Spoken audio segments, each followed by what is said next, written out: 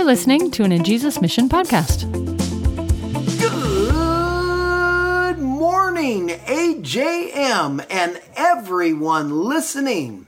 It is Monday morning, and God is on the move. This morning we continue to talk about contend for the faith. Good morning, Ron. Good morning, everyone. Thank you for being on this morning. We are in times where we need to contend for the faith of Jesus Christ. And in this passage of Scripture and in the book of Jude, we have been talking about sometimes contending for the faith isn't just about those that aren't yet part of the church, that are not yet saved and in sin and causing havoc for possibly the kingdom of God and the body of Christ. We're talking about in Jude those who have crept in to the church. Remember verse number 4 says they've slipped in to the church and they start doing things, teaching things, and their actions show that they are not true Christ followers. They are in it for themselves. They're in it for the wrong reasons. They're in it for purposes that do not glorify God. So we've been talking about this, and we need to contend for the faith. May I say this, that and this should not offend any leader anywhere. Any leader, pastor, missionary, apostle, whatever kind of ministry that they're in, anyone who would not be willing to have everyone hold them to an accountability of God's word, run quick, run fast, and do not look back. Those who are unwilling to have people hold them accountable to a scriptural basis, to not wanting any kind of authority over their head, is not a good thing. So I want to give you that. Then we're going to read verses 12 and 13. These are, speaking of these people, again, that we're talking about that have crept into the church.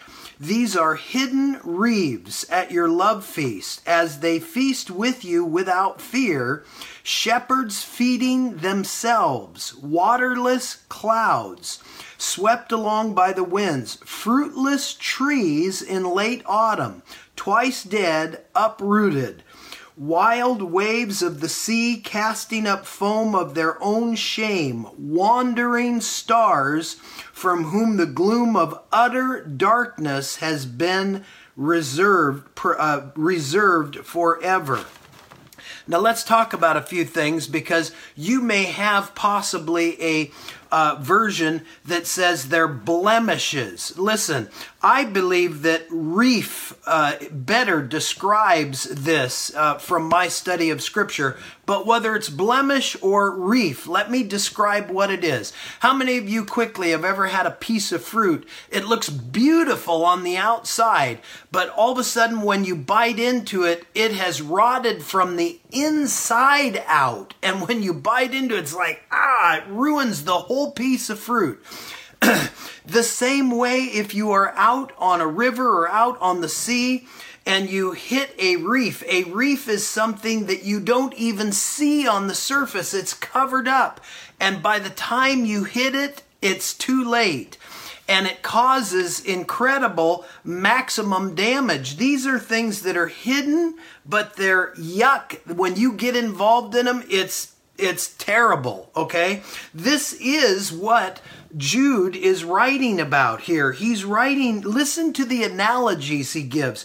Shepherds are ones who care after sheep, but these are ones who feed themselves and do not do it, and do it without any fear, without any, they're clouds, but they give no rain. The farmer waits sometimes for the clouds to come, for the refreshing rain to come, for it to grow the crops. These are clouds. They have an appearance of promise, but no rain comes out. They're trees, but there's no fruit on them. Imagine going to an apple tree that should be absolutely loaded with fruit, and there's nothing there. Then listen to this. I love this one.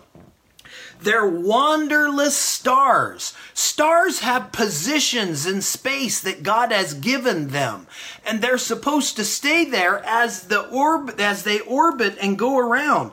But listen, meteors, they're ones that are fallen stars. They're stars that become fiery and they burn up and go down. They cause destruction. They are in destruction. That's what the Word of God says these people cause and are. And then it says that they are reserved for literally hell forever. These are not ones who don't know what they're doing.